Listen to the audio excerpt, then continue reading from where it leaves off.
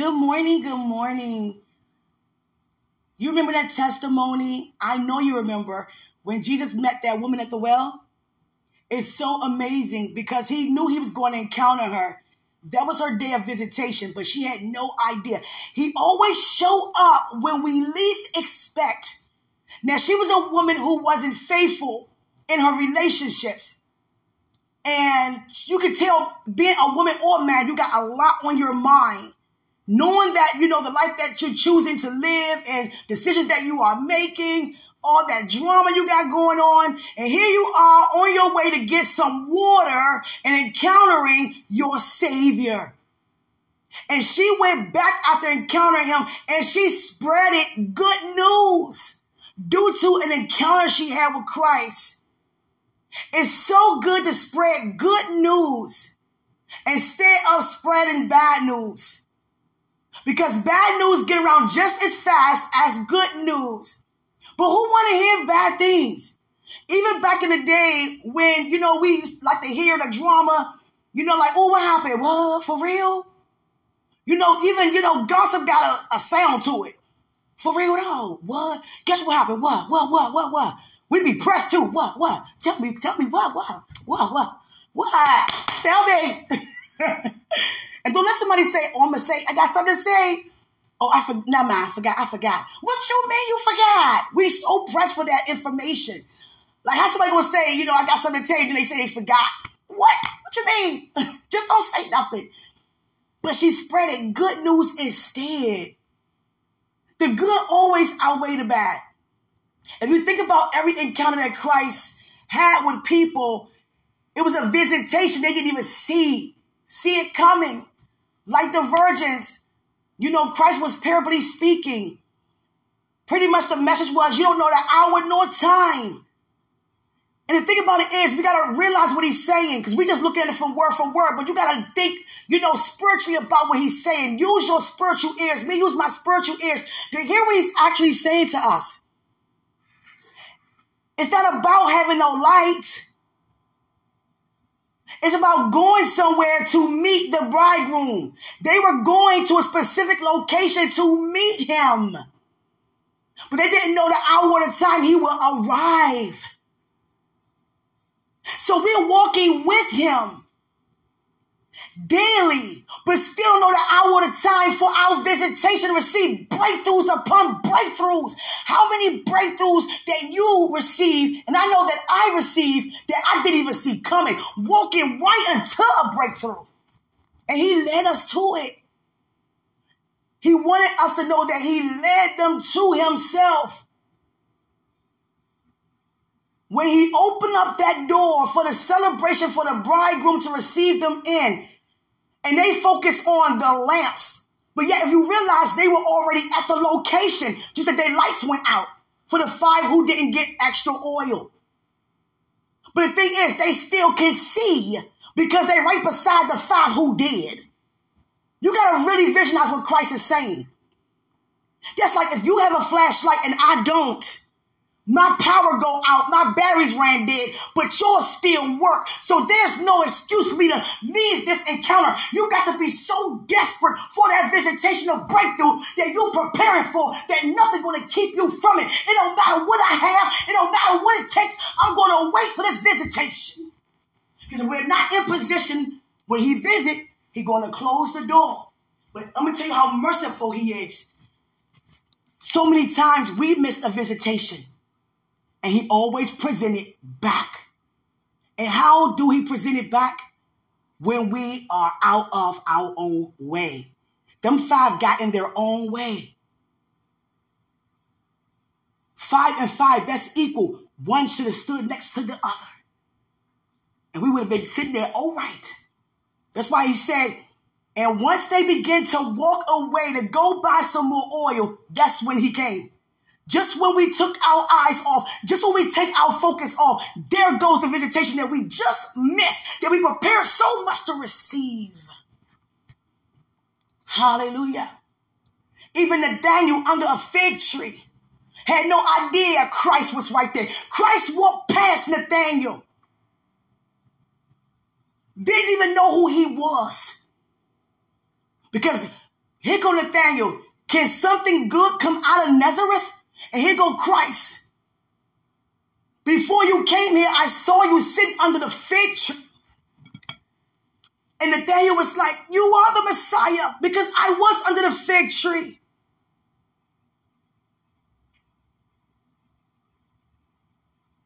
I was under the fig tree. How you know that?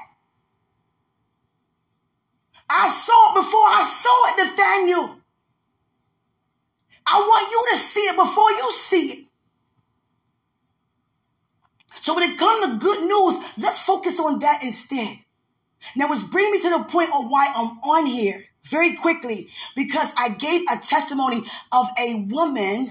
See, when it's about somebody's testimony, I don't give out names, places, or things specifically. But when it comes to giving honor when it's due, I will give a name, a place, and a thing specifically. And this woman got on YouTube and gave her testimony about being delivered from prostitution.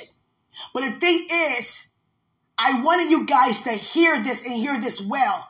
I never said the name of the church. And God said, Quenisha, it been misinterpreted for the extra listeners who decided to listen, that you were talking about a specific church, but you never said a name of a church. Go on there and say this again. Because sometimes you got to repeat it. Like God say, again, I say, rejoice. I never said the name of the church. I never said the name of the woman, because that wasn't the point. And sometimes we misinterpret things. We hear what we want to hear, and we go and spread that type of news. And then we get the clarification like you're getting right now that I didn't speak about no specific church. You took it and you made up a name that I did not say, because if I didn't say it, then it had to be made up, came from somewhere else, that it didn't come from out of my mouth. But how many of us are mature enough, start with myself, that if we get something wrong or assume wrong incorrectly, that we could go back to those people we went to and gossip the wrong thing and say, you know what, my fault, I was wrong. I heard it wrong. But many of us won't do that because we don't want to go to the people and admit that we made that type of mistake. So accountability is very important. Very important, because it gets innocent people involved in things that they should not be. When we are focusing on miracles, signs, and wonders that are following. Hallelujah. Seriously. So let me say this. I don't have to correct it because I never said what was said that I did say. I never said the name of a church. So for someone to say that I said a church specifically, that was wrong. And you know what's so amazing about this? People that know me and know about this podcast, they go off the title of the episodes to know if it's for them or not. God had me to take it off Facebook because it started out me ministering. Then God took a turn because I started preparing for what I didn't even see coming. So it was for a different crowd to help me, to inspire me, to empower me, specifically detail by detail, to be where I am right now.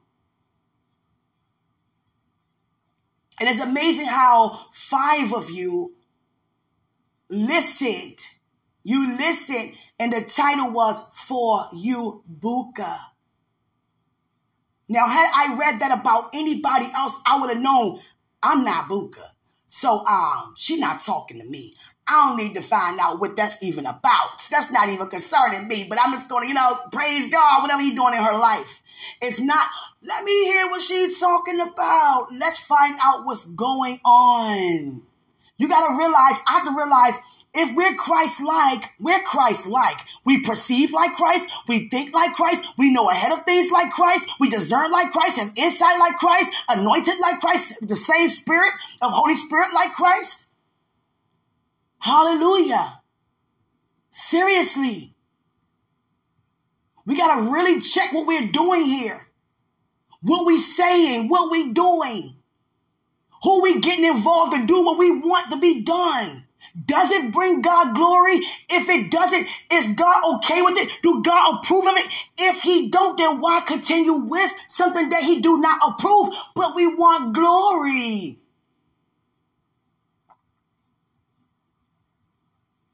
I want to see how mature that we can actually be to go back to the people that we said things that was incorrectly spoken about and make that correction. You know what? I was wrong. Many of us not going to do that.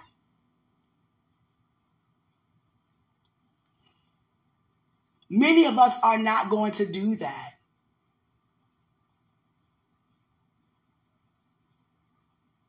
Hallelujah. Hallelujah. Hallelujah. Because if Quenisha spoke about a name of a church, then that would have been something different. But Quenisha said there was a woman in a church.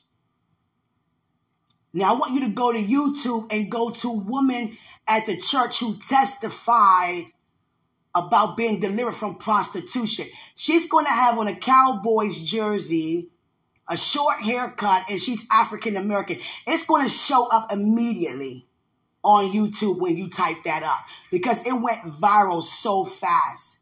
And if you read all the comments, you're going to see when God had me to correct my response because I felt convicted. And I got some responses, replies like, amen to that. Because God had me to testify what I just received deliverance from, laughing when it wasn't time to laugh. No one's testimony is funny when it's not time to laugh. Being delivered from things that seems to be, challenging to admit, that's nothing to laugh at. Just visualize this woman in these places with these people, these men, sleeping around, doing things for money. So she felt like there wasn't no other way for her at that time. There's nothing more defiling than to do sexual, nasty, filthy things to people to get money.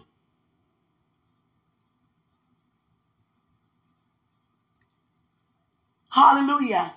And she stood up and she testified that and got very detailed about it.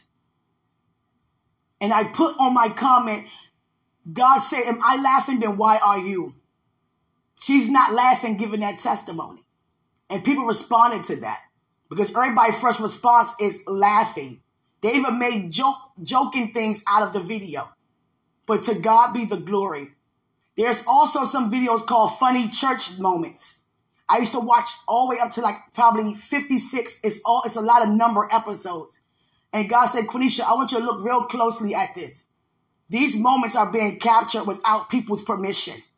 And it's catching them off guard doing things they don't want no one, to be seen doing. That's like if I call out for work saying I'm sick, quote unquote, and then someone get a picture of me at a theme park. Wait a minute, why you get a picture of me? I'm supposed to be in the home. You understand? Seriously. Like when God had me to sow that seed, them 2 seeds at the people at the gas station, you have to really listen to the testimony. They were at the gas station. So you don't go to no gas station without money for no gas. So it wasn't that they didn't have any money. God just used me to show up to say, don't use your money. I have some for you instead. It's on me. You understand? It's different if Quenisha go to somebody who on the street, on the corner, who don't have any food or nothing to drink, and skin is filthy because of lack of bathing, and I record me giving them $1.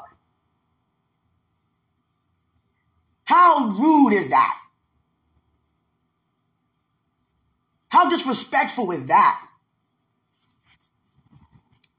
That's why when I go out, like when we minister, when people are there who want to be there and, having their heart to want to worship and want to sing with God and praise God and see you dance and do your thing that your purpose is here to do, that's good to record and go live and show what God is using you to do if that's what God's showing you to do and using you to do.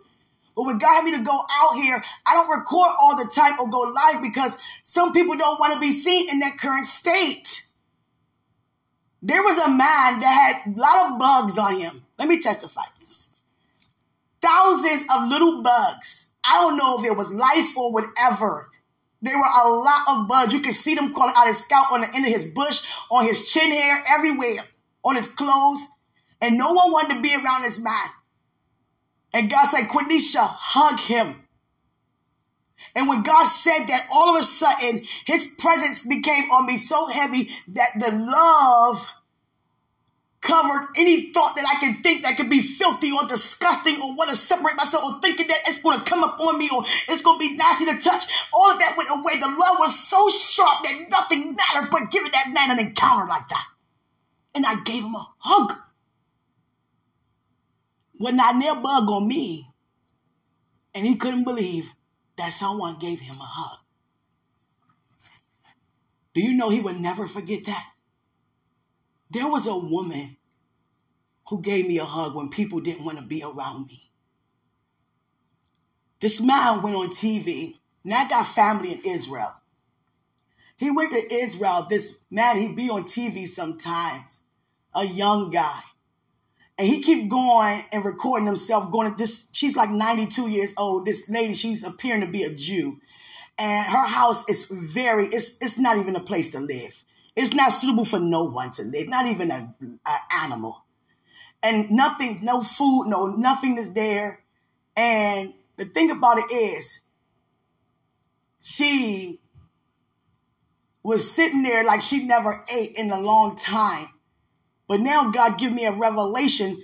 Before this revelation, I was pitying her current state. Like, how can you put the camera crew on a woman who you say haven't eaten for days, but yet still watching her be hungry while you talking to be seen? Instead, why don't you just get a woman something to eat? What's more important, the TV, news, media, or giving this woman something to eat when you have money in your pocket to do so? And God just said to me, Quenisha, it's fake. Do she look like she hungry? Do she look like she hungry? Quick testimony. When me and my siblings were very young, there were some people that said, we're going to put some clothes on you guys, take pictures of you, and, just stand there in the camera.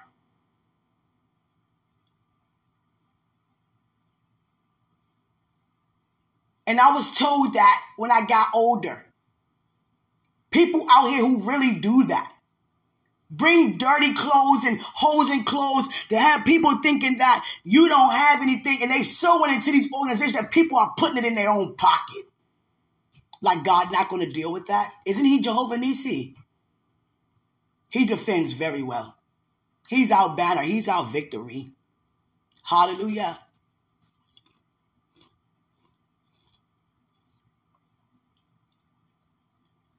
I think it's very disrespectful for someone to bring a camera like they do in Tanzania and all part of Africa and Arabia with children that's barely able surviving, ribs sticking out, barely can breathe, flies all over them, and the parents sitting right there next to them and over 200 pounds. So what does that say? I've been to a part of this world, not no place mentioned, when they would only give the children the scraps, the bones. And I never seen children eat bones like that, just bones while the parent ate off the meat. And I didn't want to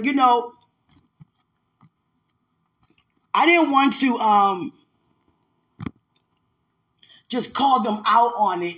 And be like, hey, because I can tell the end of the result before I say anything. That's how good we discern like our Savior. You know the end of it before you even, encounter it. So sometimes it sets you up to know what to do. What choice to make beforehand. And I saw that they would be offended if I said something. So I didn't say nothing. So what I did instead, I just went to go buy more food. And they did the same thing again. Just gave them the bones. And they were so excited to eat those bones. But the thing is, I was wondering, how does it feel going down? They hard. The marrow, all that. Come on.